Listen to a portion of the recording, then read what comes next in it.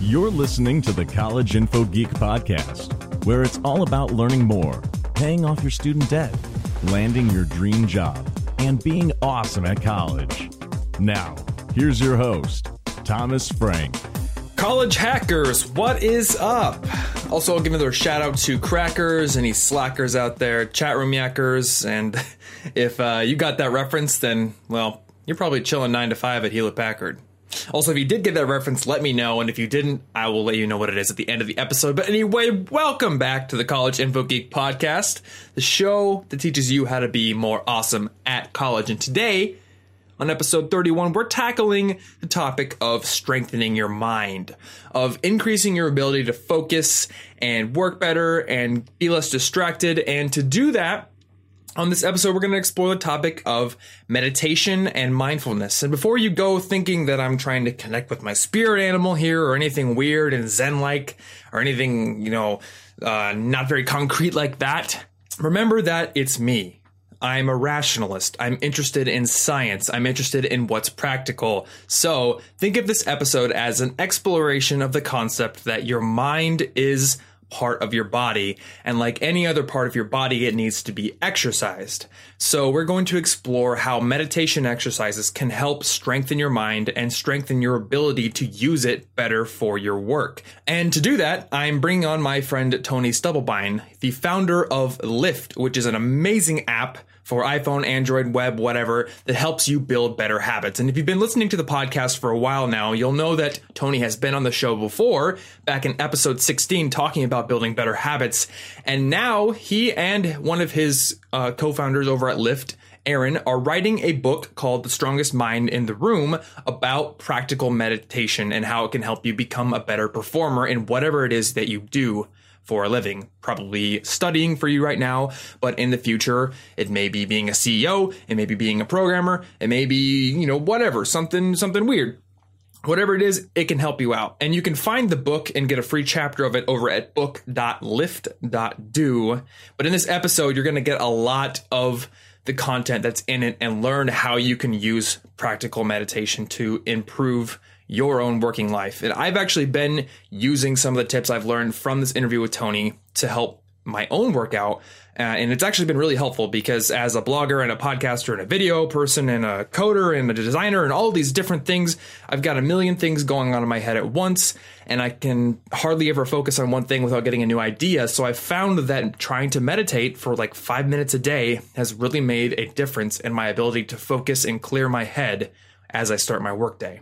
So that's what you're going to learn in this interview with Tony. But first, if you have questions about college, I would like to let you know that every single month, me and my roommate Martin do a Q&A episode on the podcast where we pick a video game, we play it. He's usually better than me. That's fine. And while we play it, we answer 5 listener questions. So if you've got a question on being better at studying, being more productive, or getting an internship, how to impress recruiters and interviewers, or maybe managing your money and paying off your debt faster, whatever your college questions may be, I want to hear them. I want to answer them for you personally through email, and I also want to get them answered in depth through conversation on the Q&A episodes we do. So if you've got a question, email it to me. I'm thomas@collegeinfogeek.com.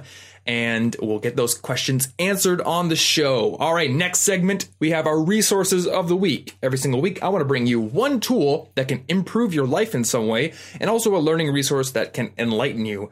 And this week's featured tool is called Study Blue.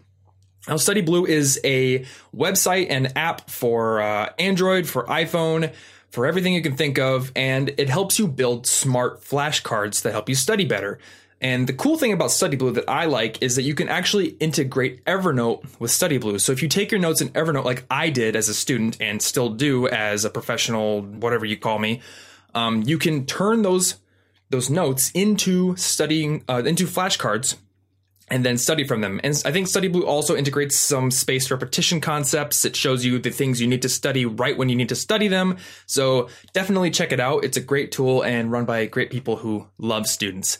This week's featured learning resource is Well, it could be anything, really. This week's learning resource isn't any particular thing to read or listen to or experience. Rather, it's a strategy that I've been using for years to get better at what I do, and I want to share it with you now. And I'll probably explore it more deeply in the future, but I just want to mention it now because I've been thinking about it. The strategy is this: study from people who are doing great things in the field that you want to become good in. And what I mean by that is this: identify the people in your field and look at what they're doing. Study the techniques they use. Study the little tiny details that they've added in. And I'll give you an example. So I am getting into video more. And if you want to see the videos I've been making, you can go over to my YouTube channel, collegeinfogeek.com/videos will redirect you there. And every single week I'm making a new video now, and I'm trying to get better. I want to get better at making videos, and I want to increase my skills in all of these different aspects: lighting, camera presence, audio, editing, special effects, whatever. I want to get good at it. And to do that, I'm watching people who are good. So I subscribe to probably 150 channels on YouTube now. I'm subscribed to people like JonTron, Cat Icarus, Peanut Butter Gamer, all these gaming channels that I love gaming, so I watch these channels, but I also love the way they edit their videos, and I try to study the little tiny things they do, like where do they get that graphic, the little pointer graphic, or how do they do that transition, where do they get those sound effects, those kind of things. It's also a technique I used very heavily in redesigning my website. I looked at the work of other people I really, really liked. This website's awesome. I love the sidebar design here. I love the menu design here. What plugin are they using? I'm going to inspect Element and look at the code, all that kind of stuff. That will increase your skills so fast because you can see exactly what the people that you admire are doing, and then you can learn from that. You can integrate that into your own skill set and your own work, and you'll get better faster. So that's my learning resource for the week. Nothing specific, but it's something that you should try to integrate into your life. It will make you better at what you want to do. All right, so now we have our listener tip of the week.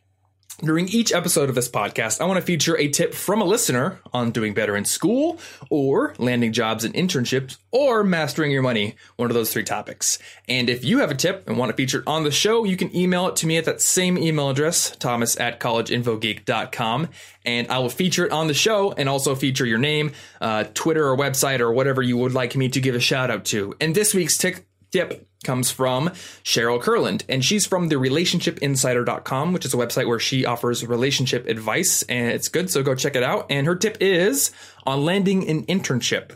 Offer to do something for a company that they don't already have available, and of course that you would like to do. Fill a need that they don't have anyone doing. Social media is a good pocket to target, for example. She says, I wanted to add healthcare writing to my resume so I could break into this lucrative profession. So I volunteered to write marketing materials for a nonprofit organization, which basically was that I created my own internship through that. And the organization was delighted to have me on board, to say the least, because they didn't have anyone doing that.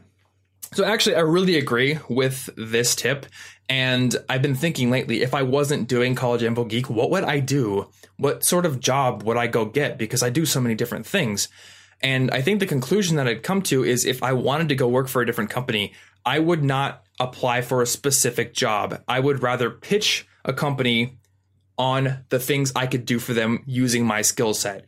I would be great at making videos, making podcasts, writing things, basically a content marketing position, but more creative. And I would just identify an organization that didn't already have that was kind of lacking that sort of skill set in their organization. And I would offer myself up and create new things for them, create new opportunities. So I love that tip, Cheryl. Thank you so much for providing it. And if you, dear listener, have another tip, then send it in. All right. So lastly, to finish this intro off, if you are getting a lot out of this show, if you're finding it useful, then I would love it if you went and subscribed on iTunes or wherever you listen to podcasts. Not only will you get every week's episode right onto the device you've listened to, but it'll also help get the show bumping up in the rankings, which helps get it out to more students. So subscribe, and you can find the subscribe link along with quotes, along with links to things we mentioned in the episode and all sorts of other cool stuff in the show notes, which can be found at sigpodcast.com, CIGpodcast.com. It's just my convenient little redirect to the podcast page on the College Info Geek main site, which I actually redesigned a little bit, so check it out. And if you look for the episode 31 listing, click on that and you'll get those show notes along with the subscribe link. So that is it. Let us get into this interview with Tony Stubblebine from Lyft. All right, welcome to the show, Tony. Well, thank you for having me. I'm glad to be here. This is my second time. Yeah, I think you're the first repeat guest on the show, besides for my roommate Martin. But yeah, it's good to have you back. And so you and your coworker Erin, now is she like a co-founder or is she working for you? Yeah, I mean, she's just I'm the founder, and then there's a team that works here, and she's been really our lead researcher. It's sort of funny, like Lyft, we think of ourselves as basically a performance coaching app, but along the way, we have all of these lessons that we learn and we want to share with people. And so she's the one that kind of created that program, and she leads a lot of our research. Cool. So you wrote this book. It's called The Strongest Mind in the Room, right? Yeah. It's what it comes from is I'd never heard anyone talk about how to train mental strength. Like, I've been an athlete for a long time. I spent a lot of time in the gym. I know how lifting weights ends up helping a lot of things that you might do athletically, sort of just this core foundational strength. But no one talks about doing the same for your mind. And we started running into really, really like aggressive performers who were saying that they were meditating, which like just blew my mind, because I think of meditation as something that comes from, the 70s, like it's some spiritual practice. Yeah. And then, you meet like a hedge fund manager who's like, trying to make hundreds of millions of dollars a year for himself, say the secret is that I meditate. And you hear it from athletes. I talked to, I asked Daryl Morey, who's the general manager of the Houston Rockets, if anyone on the team meditated. And he's like, yeah, a bunch of people are meditators here. And so, what's that about? And so this was our research project. Is Erin and I thought like it's so interesting that this is going on, and and that we had to look into it. Mm-hmm. Yeah. So before we dive into the research, can we get a definition of what meditation is? Like, is it strictly sitting cross-legged and just having nothing going on, or are there different interpretations of meditation and different ways you can do it? Yeah, there's dozens of interpretations. There's a characteristic of the meditation that we really care about, which is that it exercises your awareness and control of mental focus. So we talk about a default meditation, which is really common, a mindfulness meditation around breathing. So generally in this sort of meditation, I mean, this is a sort of meditation, like if you've ever seen the Calm app or the Headspace app, a lot of the top meditation apps, this is essentially what they're teaching you. And in this meditation, you focus on your breath. You breathe in, you breathe out. Maybe you count each breath. A lot of times you count to 10 and then repeat. So it's breathe in 1, breathe out 2, breathe in 3, 4, 5, 6, 7, 8, 9, 10. Start over again.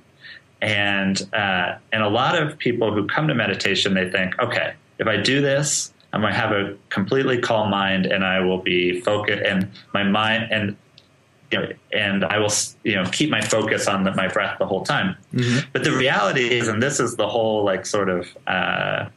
gotcha with meditation, is that your mind wanders. Everyone's mind wanders. You could be 10 years into meditation and you're counting your breaths, and then suddenly you're thinking about what you're going to have for lunch, right? That happens to everyone.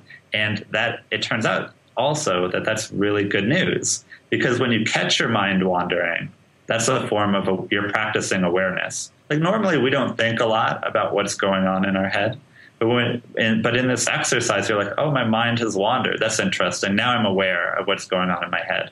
And now that I'm aware, can I exercise control over my focus? So, all right, I might stop thinking about lunch for a second. I might go back to my breath.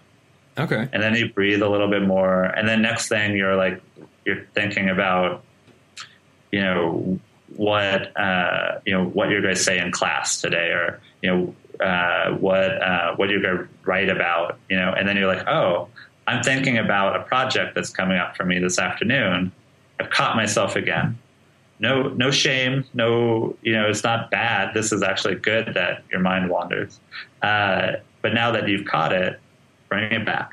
And so that exercise, you could think of it as like doing the bench press, right? Like how many reps, right? And how many times does your mind wander, and how many times do you bring it back to your focus? And the more you repeat that, the more that you kind of have built this generalizable strength of being aware of what's going on in your head, and then having, bringing your thoughts to where you actually want them to be. This sounds similar to some of the reading I've done on rationality, where there's some writing on like Less Wrong, where he talks about trying to notice when you're confused, or when some piece of information doesn't match up with your model of reality, and saying, okay, there's an incongruency. Now I need to figure out like which one is wrong, what I believe, or like this piece of information I've just learned. And I've noticed that like trying to deliberately do this has made me better at rational thinking. So it seems that this is a very similar concept, where you would become a more clear, focused thinker when you're doing this. This is a category we'd call it cognitive bias. Like we all have there's a ton of biases, and there's actually this giant catalog of cognitive biases that we all know, and some of them are more common than others. So like the sunk cost fallacy, this idea that you're committed to something because you've already put a lot of effort into it. Yeah. But the reality is like the work that you still have to do is going to cost you more than the value you're going to get back. So it's a bad decision to move forward, but because of the sunk cost, you're sort of locked into it. So that's like a bias that a lot of people know. And when you train yourself for awareness, you can start to be like, oh, am I just committed to this because I'm having this sunk cost bias? And then once you become aware, you say, well, you know what? I might give up. This is not for me. I've caught my bias. I don't have to do it. And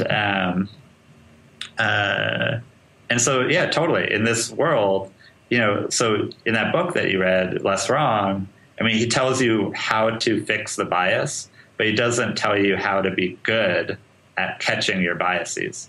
And that's meditation. Well, I think that was actually, it might have been the other way around, because I think what he was telling you is like be deliberately watching out for those instances and catch it. So I think it's sort of like a melding with meditation. It's almost like the same concept where you're trying to catch yourself, and you're not worried about being focused on one thing all the time more than you are about being able to catch yourself when you're not.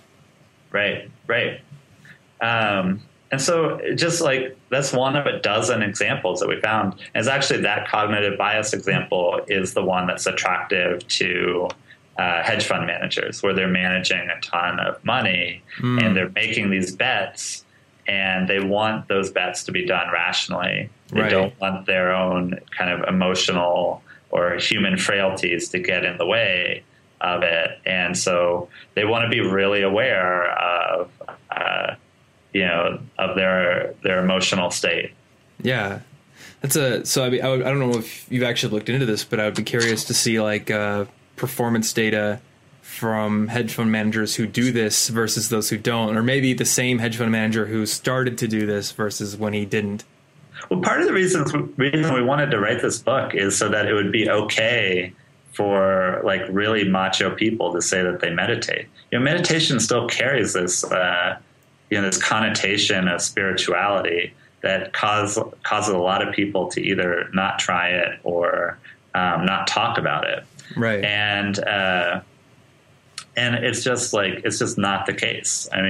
Spirituality is a really fine reason to pick up meditation. It has a really long history in the meditation community, certainly a much bigger history, I think, than performance, but perfectly okay to come at it from a performance standpoint too. Actually, we talked to a meditation teacher out here about the book, and I said, I just want to get your feedback on this thing. And he goes, well, kind of sounds like the dark side. And because it's like meditation for a really selfish goal. But because he's a meditator, he was able to give me his honest opinion, but then reflect on where that opinion was coming from. And where he ended up going pretty quickly is this debate in the meditation and mindfulness community right now about whether or not it's okay to teach mindfulness practices. So mindfulness would be sort of this umbrella over meditation. Mindfulness practices to the U.S. military. So, like, on the one hand, you have this really, stereotypically peaceful, loving, warm, compassionate community who the U.S. military has come to and said, hey, we think that you have a skill that, our soldiers could really use. And, because so much, that's just like investing. Military decisions are something where you really want to be free of cognitive bias, right? Right. How hard? You're sending people into harm's way, right? And sometimes that is the right decision, and you have to be able to make a rational decision there. And so half of the mindfulness community has just basically said, there's no way. We don't want to make more efficient killers. Right. That's the dark side. But the other half of the mindfulness community is like, wouldn't you want more the people in the military to be more self-aware? Of course you would. Right. And so they've actually started doing this teaching, and I imagine it's going quite well. Interesting. I would think that, rather than making more efficient killers, you're simply making more conscientious soldiers. Yes. Who might avoid it in the future. Exactly. That's a great way to say it. It's like one half thinks you're making more efficient killers, the other half thinks you're making more conscientious soldiers. Right. But the thing is that we wanted to get out with the book is that conscientiousness is not weakness, right? Right. That there's strength in it, and in that way, I think hedge fund managers are a really good example.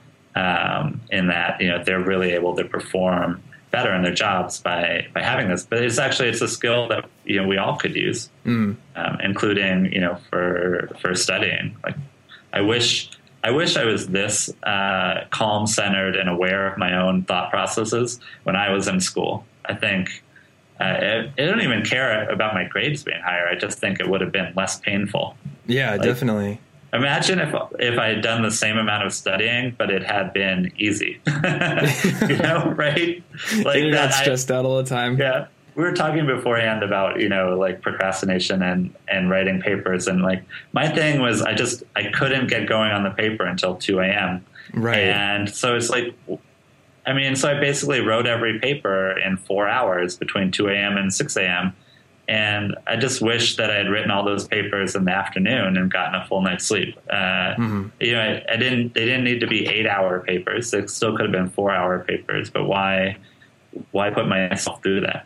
Yeah, for sure. So I would love to talk about the effects on your procrastination and productivity. But first, one thing that came to mind is how has this affected your ability to deal better with personal relationships? Well, people trigger your emotions like nothing else, right? Exactly. And you don't have time to, and you're right there, they're right there. You don't have time to go away and think about it for a little bit. And so, there's a book out right now, Thinking Fast and Slow. Yeah. I got about 100 pages into it. But the concept comes up pretty quickly. Yep. And so just roughly there's sort of two major modes of thinking. One is fast and very instinctual, and one is slow, effortful, and very rational. And so It's just that idea that thinking rationally is slow and takes effort.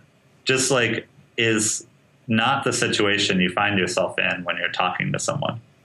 Yeah. So I guess what I got from the book is that your system one, the fast one, it comes up with an intuitive answer to any situation immediately. It takes whatever facts it has, and then it tries to create a whole from it, even though there's probably a lot of assumptions it leaps to.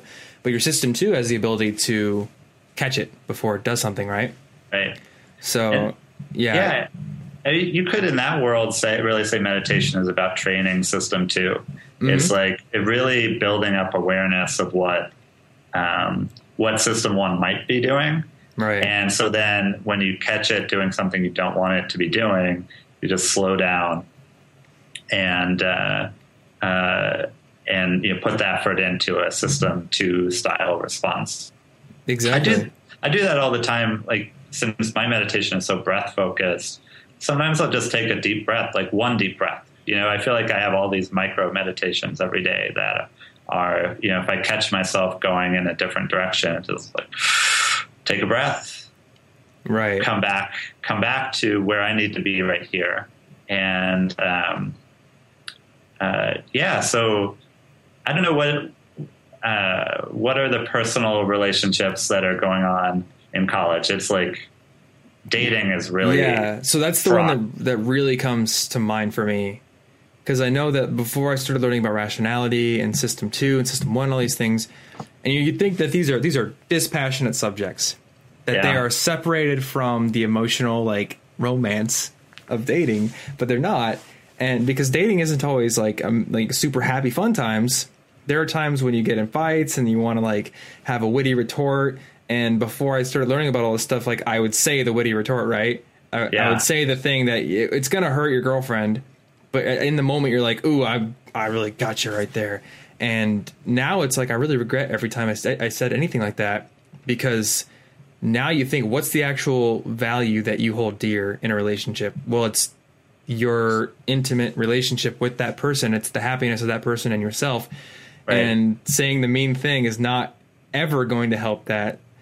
No, it's so, one, just being calmer. Right, is helpful, but also being aware why is it important to you to say that witty thing, and also I find my relationships now are just not as charged. I'll say like something that someone told me in my 20s about dating. It's like, once you hit your 30s, dating is so much better because everyone's a much better communicator.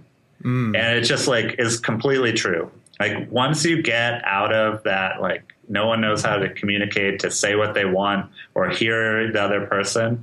Like once you graduate from that, like just life gets a lot better. And, I've been with my partner, Sarah, now for almost 10 years.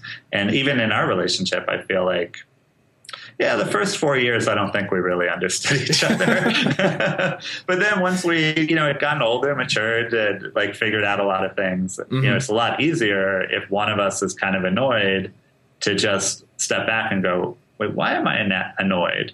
And how can I express this without the other person really getting defensive right away? And, you just have to take a step back. And then the big question to ask in a fight is, why are they upset? Yes, right? Not why am I upset, but why is she upset? And if you can get there, then it takes a lot of the tension out. It's invaluable. Yeah, I think the greatest thing, like I realized for relationships, is that if somebody's mad at you, it's not because they're evil and they want you to be sad. It's because they're angry and hurt about something. And they just don't see it the same way you do. I've got bad news for all your listeners is that dynamic is more than just relationships. Like once you start working, you're going to like every time a coworker screws you over, you're going to think that person, like, why do they have it out for me? Right. They're just sitting in their cubicle, rubbing their palms together with their monocle. And I remember I was complaining to a coworker, an older coworker once. I was like, these guys, like we're doing some partnership with some other big company. I was like, these guys are morons. They don't fucking get it at all. Like what, like they're just terrible. Like what's going on? And my coworker said, well, my rule of thumb is that nobody comes to work to do a bad job. Right. And I just thought like, wow, you're probably right. And that was so, such a pivotal moment for me once I adopted that, that sort of mindset. My girlfriend's mission in life is never to make me miserable. right? That's not what she woke up to do. That's a good mission.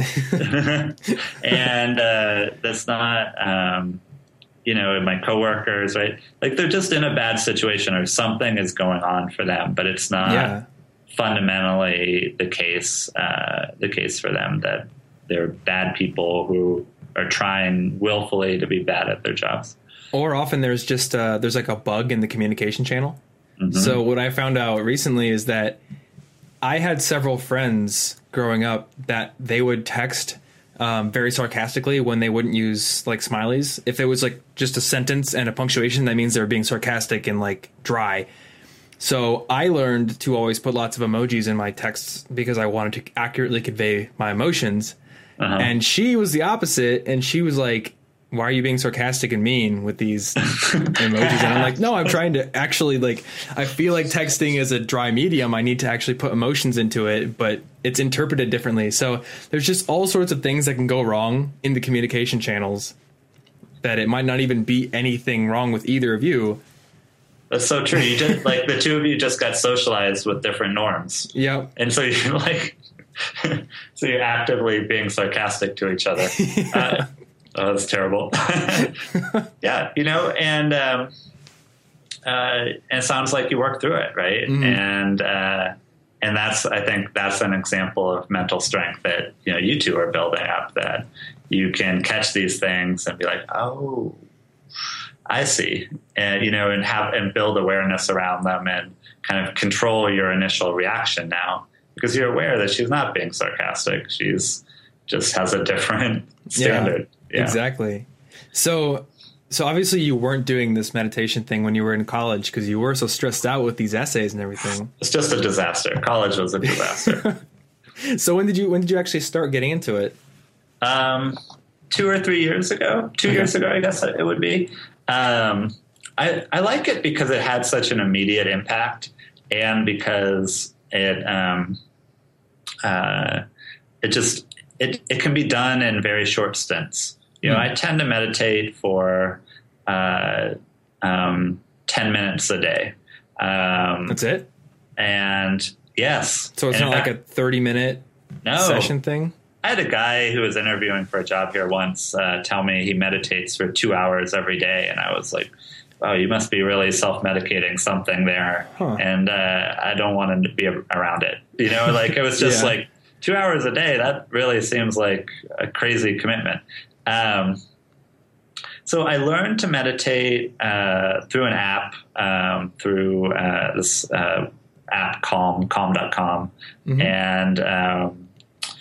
And then through people around me, sometimes I'd have the chance to meditate. I knew people that meditated. And so I always had a guide at the beginning. And what the guide tells you is like sort of walks you through do a body scan. How does your body feel? Close your eyes. What are the sounds around you? Now let's focus on your breath. And at that moment, the most important, or once you're focusing on your breath, the most important thing the guide does is say, now, has your mind just wandered? That's totally normal.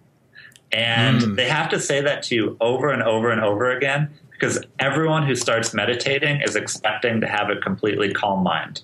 They do not come into it with the mindset that their mind is going to wander, and then they're going to do repetitions of bringing it back to their breath. And if those people don't get on board with the reality of meditation, which is that your mind wanders all the time, they end up getting really frustrated. But the fact is, if you talk to a meditation teacher, there's really no way to do meditation wrong. Right. I mean, if you sit down and attempt the meditation, you've then done it correctly.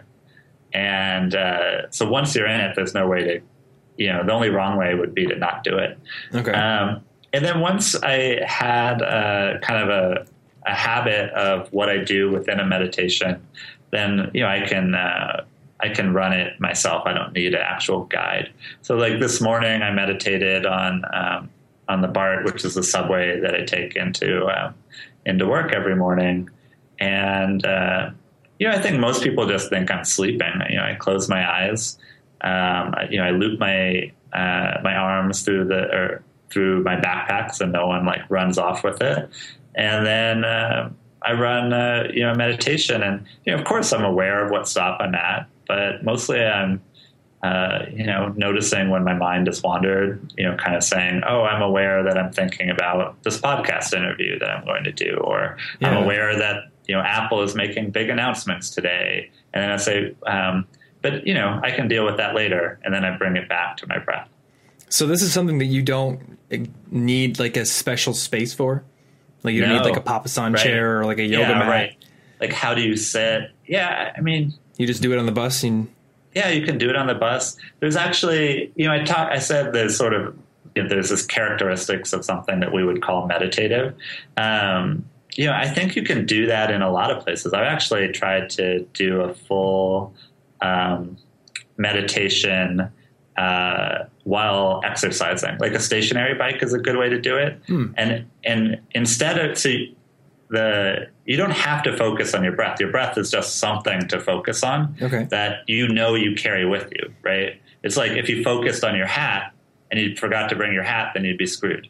But you know that you're going to be breathing, so it's a good thing. But when you're exercising, you could focus on a muscle, like, oh, my thigh is burning, or my thigh appears to be tired, right? Or, how are you sweating? Like, oh, in the beginning, it's like, oh, my muscles feel tight. Now they feel warm, right? Like you could really pick something to meditate on other than your breath. And I ran Lyft has helped 75,000 people meditate. And I ran a meditation group of about 100 people last month. And I gave them a challenge to meditate under duress. And it was try meditating while taking a cold shower. And it's just simply like put your foot in the cold water. How does your foot feel? At first it feels cold, and then it actually starts to feel warm, which is sort of the weird thing about taking a cold shower. Yeah. And then put your whole leg in. How does your leg feel? Now put your torso in. How does that feel? And just sit with it, with each step, sit with it, with your mind and your focus, breathing, and focusing on that, that feeling, that sensation that you're having. If your mind wanders, let it wander, but then bring it back to the sensation. And that would be a perfectly acceptable meditation too. And, but people want a recipe, right? They don't want to have to create all this themselves. And that's why you have really explicit meditations. I went to the San Francisco Zen Center on Saturday to do a form of meditation called Zazen. And there was an explicit way they wanted us to sit. There was an explicit way they wanted us to hold our hands. We did a little exercise to find the right balance for sitting up straight, where we'd sort of feel the major muscles in our back and try and find the place in which they relaxed. But that's just one of many ways. Okay, so do you think that your meditation, like the thing you focus on, needs to be sort of mundane? Like, say I go and I walk every morning and I listen to a podcast, but like that's active, like content. So would that like not be a good way to meditate? I don't think it'd be. Yeah. Because like I'm trying to think, like I don't do any like explicit like focus on my breathing or focus on muscle or anything, but I do like I walk a mile or two every morning and listen to the same podcast, and it does kind of just set me up for the day at least. Right. Well, I find podcasts to be really motivating. I wouldn't call them meditative because I don't think they have that characteristic of, you have a point of focus. And so it's not so much that it's mundane, it's just that it's simple. Like you have one thing that you're focusing on. Because, when you're listening to a podcast, you're trying to understand it. You're really engaged in it. Right. So, first of all, I don't think it has the full calming effect that meditation sometimes has. There's something actually physically that happens when you're focusing on your breath. But the other is just like,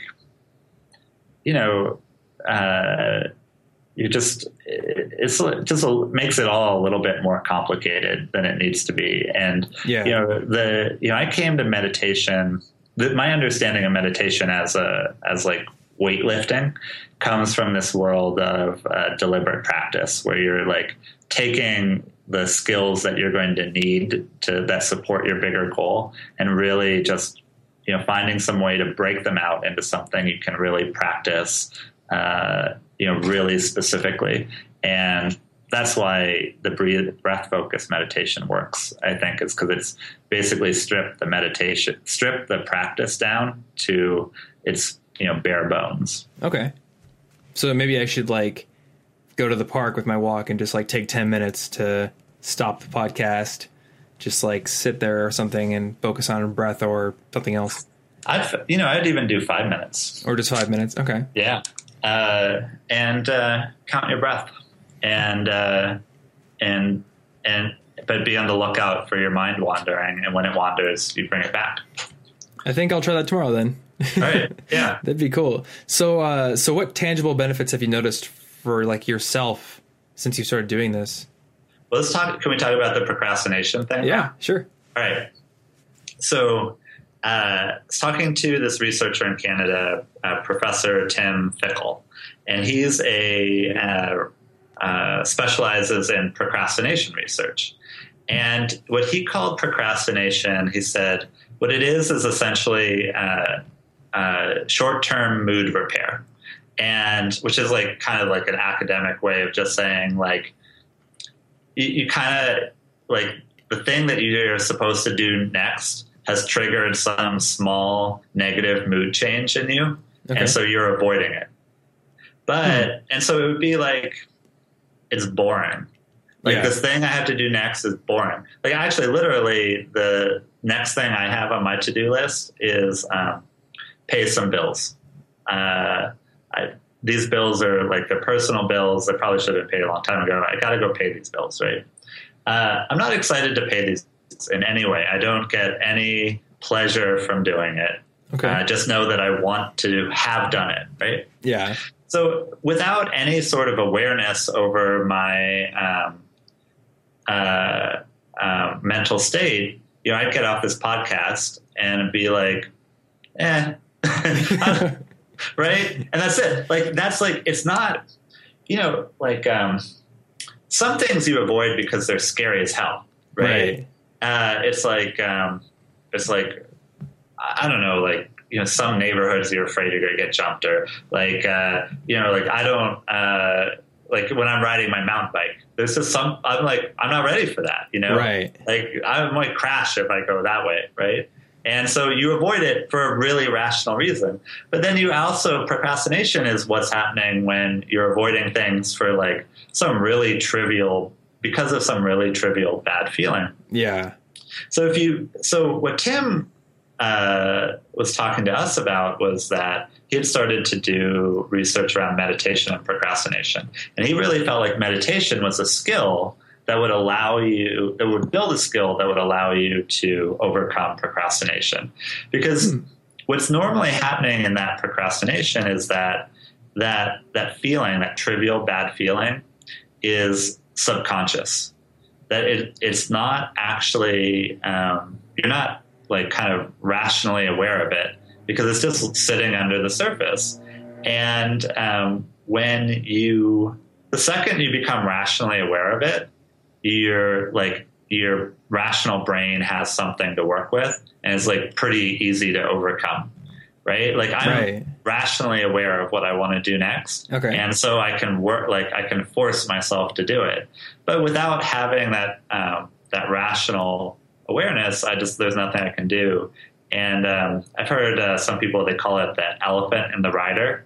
Your emotional state is this elephant going wherever the hell it wants. Okay. And every now and then this really weak rider who's sitting on top of the elephant is starts whipping it and says, no, over here, and you just you have to wake up your rider in order to control yourself. So here's what's really going on when you apply the meditation and the mindfulness skill to it, is you say, oh, I'm aware. And in fact, awareness is actually, a lot of times when I'm doing an awareness exercise, I put it to words. I form a complete sentence in my head. I am aware that that my next task is doing bills, right, and that I'm avoiding it because I think it's going to be boring as hell. Okay. Right? So your rational brain is very like works with concrete thoughts very well. So like the second you put words to it, you've given, like a concrete object that your rational brain can work with. Like it's definitely putting words to it wakes up the writer. And so now there's actually a shot that I will get off this this podcast and go pay bills. It's a little iffy because it's also lunchtime for me, and Apple just made a big announcement that was like happening as we started the interview. So I there's a little bit like I could easily get sucked in, but I'm a lot more aware of it than I normally would be. So procrastination is just this beating procrastination is this constant process of saying, well, why am I procrastinating on this? Like, what is it that feels so terrible that I don't just do it right now? And then, the more you do that, the more opportunities you give yourself to actually work on it. It's sort of like you can eliminate a lot of the mindless procrastination. And it's ended up being like really kind of powerful for me, because it's not like, I know Lyft is supposed to be this, like help yourself be this like superhuman person. It's not like I came to that naturally, right? Like I have to work like hell for this, and I get so much, and there's so much of my day that is like chaos and it's constantly changing around me, and I'm having to multitask like crazy. Like it's pretty easy for me to be caught up just saying like, oh, I don't want to do that. I've got something else I could do instead. Right. And not really tackling my priorities with any, conscious prioritization. Yeah. So that's a good segue, because I was going to ask you, like, does this help you out with prioritization? Because for me, it's like paying my bills. I'm like, okay, I can do that easily. But it gets down to, I have to write something. I have to clear my email inbox. I have to like help a client with an old web design project. There's like 10 billion things, and like they all just jumble up in my brain, and then you don't know which one to start on until it's like, okay, now this one's due in 2 hours. Obviously that's the one you got to do. So I know last time we talked about creating habits, and there's something that I started to think a lot more about now, which is almost, the phrase I've been using is, building a habit, or like habits are like hydras. Like you have this idea that the habit is just one thing and you're just going to build it. But the reality is that it's like dozens of things. And I know when you're like breaking a habit, it's like, I try to break a sweet tooth, which is bad. I eat way too much sugar, which, really didn't matter that much when I was 18 and running 70 miles a week. Right. But matters a lot more now. And I'm just like delivering all this bad news for your audience. Like work is just as hard as school. Actually, we said something good about relationships. Those do get better. We did. They get better. I do have a way that helps me with my sweet tooth, if you want to hear that? it. Yeah, I do. So I have this concept that I call harm yourself deliberately. And like it sounds really weird, but what I mean by it is that I deliberately choose what I like that's harmful. So for me, it's like I like bourbon a lot. Yeah. And I like gelato a lot. They're great. Like I love those more than anything else that I would normally have. So then I'm never going to like eat a bag of Skittles or something, because I'm like, well, why did I do this when I could just go have a bowl of gelato or something later? You know, we'd almost call that a sort of a form of a replacement habit. It's actually really hard to break habits, and what you want to do instead is find a stronger, different habit to crowd the old habit out. And so, you've just said, okay, I'm not going to eat Skittles, I'm going to eat great gelato instead. But because great gelato is not, available at the gas station, right, that, you end up eating less sugar. Anyway, so it's stuff like, when do I eat sweets? I eat sweets if I pass a Walgreens. I mean, right? Let's just to be completely honest, if I have a chance, if I'm passing a corner store and I can walk in, I'm at risk right there. That's the first one to break, right? Then it's when people at work celebrate their birthday, suddenly there's cupcakes in the office. Then whenever I have go out to eat, there's always a dessert course. And so I just all of those things had to be broken. And I thought I was doing pretty good. I was on a 30-day streak or something like that. And I went to this lecture at this lecture hall in San Francisco. And as I'm walking there, I'm thinking, do they still sell those chocolate chip cookies? And it dawned on me, I actually have a habit of eating a chocolate chip cookie at these lectures that I go to once a year, right? And so how many habits have I not triggered yet? You know, like in this year that I've been working on it, that just haven't come up, but are in fact habits. So when we talk about prioritization, you know, it's like, one, you have to create the habit of setting priorities. And I did that for myself in a really traditional habit formation way. It's like you want it to be very regular, and you want it to be triggered by something that happens every day. So every day I go to work, or 5 days a week I go into my office. And when I get to the desk, I always have a bag with me. I put that bag down and I set up my laptop. So putting the bag down is my trigger for writing down priorities for my day. Okay. Like it just like I have that habit. But you know, it's also assumed when you set priorities that you actually work towards those priorities, right? Yeah. Like, I mean, I think we've all had this experience of writing a to-do list and then doing something completely different. Yes. And so that's where I feel like, you know, mostly we've talked about the awareness aspect of meditation being really strong, but I find the control of focus part is really important too. So, you know, I'm going to get interrupted. I'm the most likely person in my company to be interrupted. Right. And when that happens, I need to be able to like take a breath, say, okay, what is it that I'm supposed to be doing? And then push myself back in that direction. And, you know, all studies say multitasking is a terrible idea, right? It's just a productivity killer, but it doesn't mean that you can always avoid it. Mm-hmm. And so in no way do I embrace multitasking. I often try to schedule my life so that I have as little as possible. But I have to deal with it way more than I did before I was running a company. Right. And, you know, when I was a programmer, sometimes I could go like a whole week without having to talk to someone. Mm-hmm. And that just doesn't happen anymore.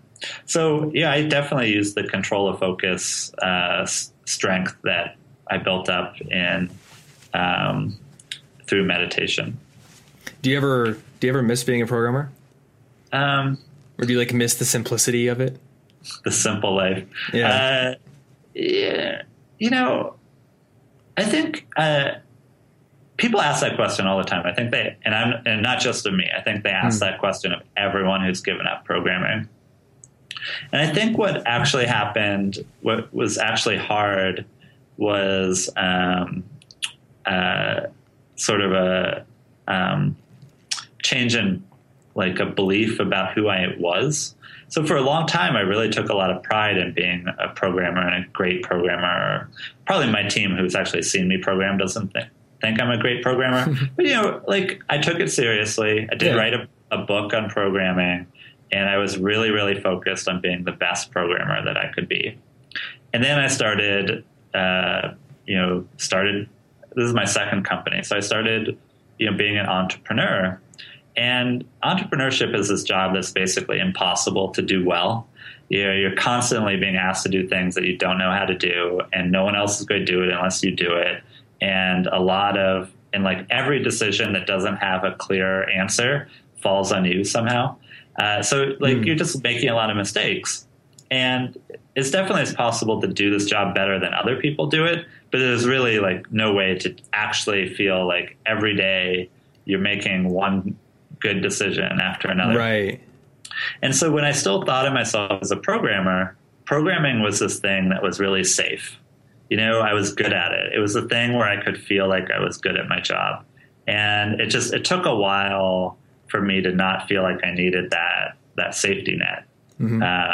And I bet probably a lot of good students who graduate might struggle in their job that way, where it's like, well, hey, you know, 6 months ago you were a good student, now you're a peon who can't get shit done that no one listens to, right? Right. Like, that's a big switch. And there's the lack of feedback too, right? Right. Like the objective feedback. Because you might get feedback, but it's like, it's this progression from in school you have grades and they tell you objectively how you did on everything that you had to do. And then you go to a job and there's less, but there's still some, at least the last time I had like a legit job, I was given assignments and I did them. But now it's like I make the assignments and the criteria aren't really well defined, and I do it and I'm like, well, how well did I did it? I mean, I guess my business still exists. It's growing, but you have metrics to track, but there's not like objective, yes, you did a good job. Right. Yeah. That's exactly the experience I had. So that's my, do I miss programming? At this point, not really. I still do a little bit, but it's not part of my identity the way it used to be. Right. Okay. So speaking of all these, like deliberately focusing on the things that matter to you with meditation, you wanted to talk about accountability partners or just accountability in general. Well, yeah, this is almost like we're dropping the meditation, I think, at this point. Okay. I think we've said a lot of what we wanted to say. Right. If people are interested, we are writing a book on this. It's The Strongest Mind in the Room. And you can sign up for free chapters as we write them, actually, if you just go to book.lift.do. And if you sign up, you should get, we'll give you at least one chapter, almost immediately. Yeah, and I'll have a link to that in the show notes as well. Cool. So the other thing that we've been working on more recently is around accountability. And so it's like one of the top things that people ask for, and it's one of the biggest psychological hacks you can play on yourself. So Lift started out as a goal tracker, and that's really just holding yourself accountable, tracking, like, did you study every day? Did you, did you go to the gym every day? Did you eat breakfast every day? Like, whatever the habits that you're trying to build, if you don't track them, then no one knows whether or not you did them. Like, you're going to have completely forgotten within a week. And so the point of tracking is to hold yourself accountable to yourself. A lot of people find that having a third party, like a real human being, hold them accountable is much stronger. And so we did an experiment with Tim Ferriss. He's the author of the 4-Hour Body. We did a challenge with him. Could you abstain from alcohol and some other things for a month? Right. And he sent 5,000 people through this challenge. And we offered, for the first time ever, this thing that we're calling accountability coaches. So it was a person to just talk through, like, okay, what habits do you need to build here? Or, are you still going to go out with your friends? That's great. When you go out, what are you going to drink instead of beer? Right. And then check in with you every day. And so the people really felt like they had someone watching over them, someone who's going to notice if they didn't do their thing. And it was, traditional coaching is this incredibly expensive endeavor, but we were able to get the price down to $15 a week. So if it was something that you really wanted to get done, you'd be able to do it. So, the main measure of this challenge was who was going to be able to do it perfectly for 30 days. And the people that had coaches were 4 times more likely. Wow. So we like our data. And so when we see something like that, we're pretty impressed. Right? Yeah. And, would you pay $15 a week to be 4 times more successful than you currently are? Yeah. Yes, totally. Sure. And that's sort of like a big part of the future of Lift is we keep doing research, but we've started to, our goal now is to use the Lift platform to level it up, make it even more powerful than it currently is. And to do that by bringing in coaches, people who are subject matter experts in the thing that, in the goal that you have. Like Lift, people are using Lyft for more than 200,000 different goals, so an incredibly broad range of goals. We think we can get a coach for every one of those goals, basically, and that could be a person who just checks in with you every day, holds you accountable. We could think of it as action-oriented coaching. Probably in college, I was mostly just aware of team coaches. My track team had a coach, my basketball team had a coach. But when you leave leave school, you start to see life coaches and productivity coaches and fitness coaches who work with you one-on-one. And they're all like, they all want to know, like, what's your relationship? They're almost like therapists. Like, what's your relationship with your mother? Let's talk for a month and then maybe you'll change your life. And we've just Lyft is so action oriented that we've just completely rejected that. The point of our coaching is just to make sure you take action every day, that you build momentum. And through momentum, it's really easy to make changes and to course correct and optimize. There's no point optimizing if you don't have momentum. This is such an 80-20 thing, right? It's it's better for you to be bad at studying and do that every day than to do a month of research on the most effective way to study and then never put that research into effect. Right? Yeah. So that's a lot of optimizers do a lot of research, but not a lot of, putting one foot in front of the other. And the Lyft mindset's always been the opposite way. It's if you want to be successful, you have to come at it with a regular practice. Maybe I should start my book off with take 5 minutes, identify one problem, work on it for 30 days, put my book down, don't even read the rest of it for a month. Right. Then come back to it and read the rest, but not until you do this. It is, that would be, right. It's page 1 is here's what you do. Page 2 is go do that thing for a month and read no further. Halt. It is, but a lot of people do that. This is one of the top productivity systems, getting things done. They have this concept of the next action, right? Like your to-do list should be structured in terms of next actions. Your to-do list is not,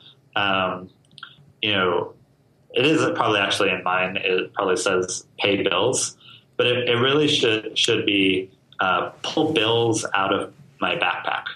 Right. It's like the tiny habits.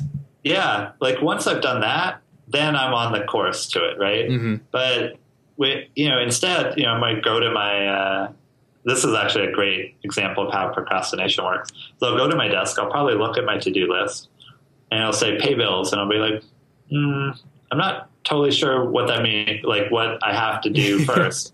And then I'll do something else while I think over what is it that I have to do first. What I have to do first is open my backpack and pull the bills out. Yeah. And, the David Allen who wrote Getting Things Done, his observation was that there's a momentum that comes from doing the next action. Having done that first action, you're not going to suddenly be stuck on the second action. Mm-hmm. And it's almost like you get stuck in multitasking. And so that's what's so important, is to have the next action so that when you switch from one task to the next task, you don't get stuck. But then once you're in the task, it's really easy, It's great. I'm going to go bill by bill. If it can be paid online, I'm going to pay it online. If it can't be paid online, I'm going to call someone. Right. And it's just trivial. So for the gym, the hardest thing is getting dressed, and getting there. So the next action is put gym clothes on. Yeah. Well, once I'm there, I might as well go. Right. Because I'm sitting around in gym shorts. I identified, for me, the major problem that I had was not having clean gym clothes. That was the most likely thing to trip me up. And I'm lucky I actually have a gym that you can pay a service and they'll wash your gym clothes for you, which is amazing. But one of the, there's a couple luxuries that I've adopted, now that I have a job, and that's one of the best ones. That also, and this is In the future, I would recommend that no one do their own laundry. Like every one of your listeners who gets a job, like find your nearest wash and fold and just give up that part of your life. You know, it's funny. Like you mentioned that the last time we talked. Oh, did I? I love it. So yeah, and I was like, oh, but I heard about this thing where if you do your laundry, it like gives you momentum for the day and everything. But you know what I've realized? It's a giant waste of my time. It's a huge waste of my time, especially folding it. And you know what's sad? There's not a place where I live. Like I can't, unless I guess I could like pay a college student to come over to my apartment and do my laundry for me. Do that or something. Hope they don't listen to this podcast. So anyways, but you know, if I didn't have that service, I would just buy like 20 pairs of workout clothes. You know, like the sports place across that I'm most likely to buy clothes from, they sell gym shorts for $25, you know? Yeah. Like I should never have this situation where I don't have workout clothes. Right. And, it's stuff like, I don't know, just like, having like always like not getting blocked on trivial, stupid stuff like that. Yeah. And again, I mean, I guess there's an a mindfulness connection there. It's just like being calm enough and that you can be compassionate enough with yourself to say, I failed. Why did I fail? Yeah. Right? And instead of like, fuck, I failed, I'm such a bad person, you say, oh, that's interesting. I failed to go to the gym today. Why is that? Oh, because I don't have clean clothes. That's stupid. You know, like let me solve that problem. And I feel like in the last 2 years, there's been a lot of things that I just like had these epiphanies about because I'm meditating. I'm like, wait, I don't do that because of that. You know, right. Like that's dumb. Like I'm blocked on some stupid, dumb, trivial reason. And I just was never aware of why. Yeah. It almost seems like there's like this cloud of stressful static around any problem you might have. And when you're going about your daily life, you can't pierce it. So you just say, okay, that's a problem, whatever. But if you meditate, you can actually get through it and say, okay, oh, there it is. Yeah. There's the thing that's hanging up everything else. Right. And it can be super short. The meditations can be super short. You know, there's a lot of like Lyft has guided meditations inside of it. So I guess I should promote that first. But if you just want to meditate, I really like the Calm app. It's really simple. A lot of people like the Headspace app. I think you have to pay at some point, but the first couple are free. Any would work really well. Lyft has a how to meditate guide that hopefully we can drop in the show notes. Sure. And it's the kind of thing where you could just pick up a couple minutes a day, and it could make a really big difference in your life, just in terms of productivity and mental strength and just mindfulness in general. Yeah. I think after talking to you, I'm going to try that tomorrow morning. I'm going to take a break from my walk and just 5 minutes in the park. Yeah. I like this quote from the guy who actually started Calm. I think meditation gives you a competitive edge, not over other people, but over yourself. Oh, that's a great quote. Yeah, that's a good one. It is.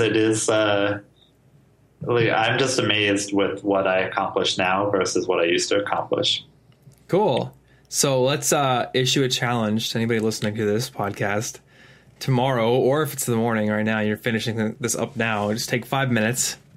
And I think I'm just going to try the way you do it at first. Yeah. Just like focus on my breathing for 5 minutes, and then maybe I'll work into other things that might work for me. Yeah. A simple way, count your breaths. Yeah. And restart every time you hit 10. And so I'll sometimes just set a goal, to like basically count to 50, and count to 10, do it again, and then I'm done. And that way you don't have to have a stopwatch.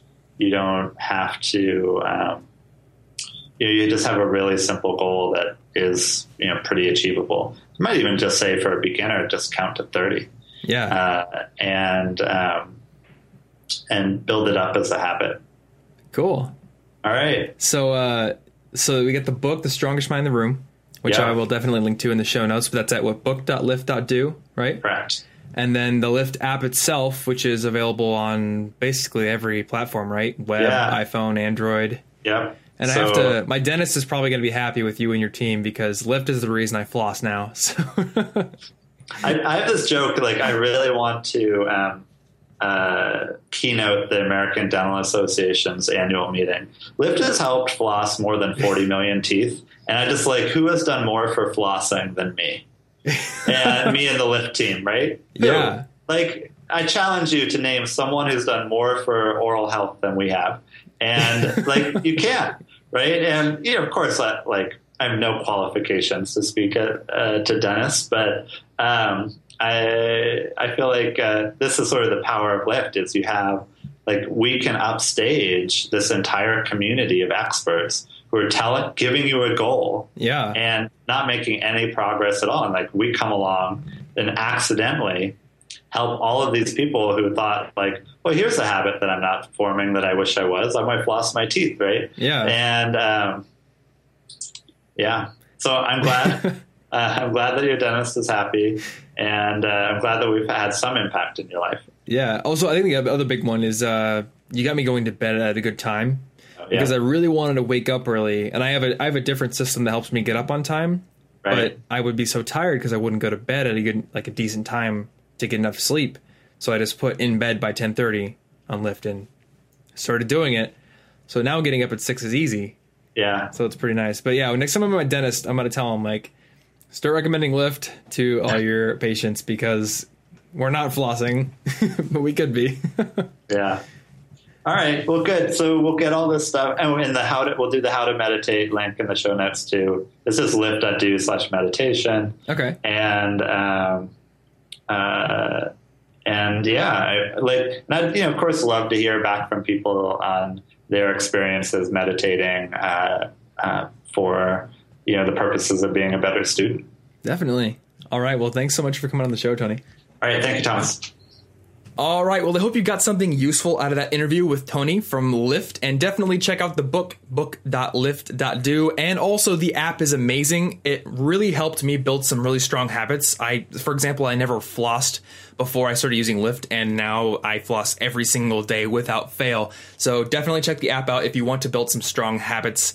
And also just try some of the things that we mentioned in this interview. I mentioned in the intro that I'm trying to meditate once per day for just about 5 minutes, and it really is helping out. So if you have 5 minutes and you would like to increase your ability to focus and your mind's strength, then just try that out.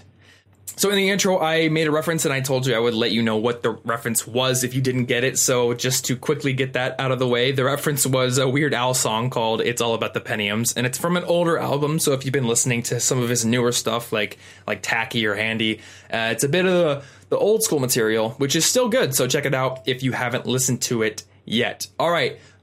Just one more mention that if you have questions about college, email them to me, Thomas@collegeinfogeek.com. We'll get those answered on those Q&A episodes. And if you're liking the show, if you're already subscribed and you would like to help it out in one more small way, then the best thing you can do is leave a review for the show on iTunes. And there's a tutorial on how to do that, which I've linked in the show notes. So if you want to leave a review, I've given you step-by-step instructions, and it's very easy, but it really helps the show out. It helps bump the show up the rankings, and it gets out to more people. And I would like to read a short review right now. It's from Brendan Story, who's actually from Australia. So thank you for this review, Brendan. And it's just simply great podcast, both informative and fun. And that's a short review. It's awesome. And if you want to leave something like that, then thank you so much. That would be awesome. One last shout out.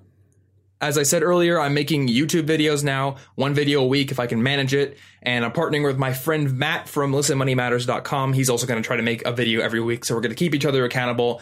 We've got lots of awesome videos coming out on YouTube to help you out. Last week's video was on building strong habits with video game concepts using an app called Habit RPG. So check it out over at collegeinfogeek.com/videos if you like. And we've got another video coming out this week on note-taking strategies. So if you're curious, check it out. And if you're not on the newsletter, you can find that over at collegeinfogeek.com/newsletter. Sign up and you'll get a link every single Thursday to the latest video, latest podcast, latest blog post, and you'll stay up to date. That is all I've got for this episode, so I will see you in episode 32. Thanks for listening to the College Info Geek Podcast. Grow your brain even more at www.collegeinfogeek.com.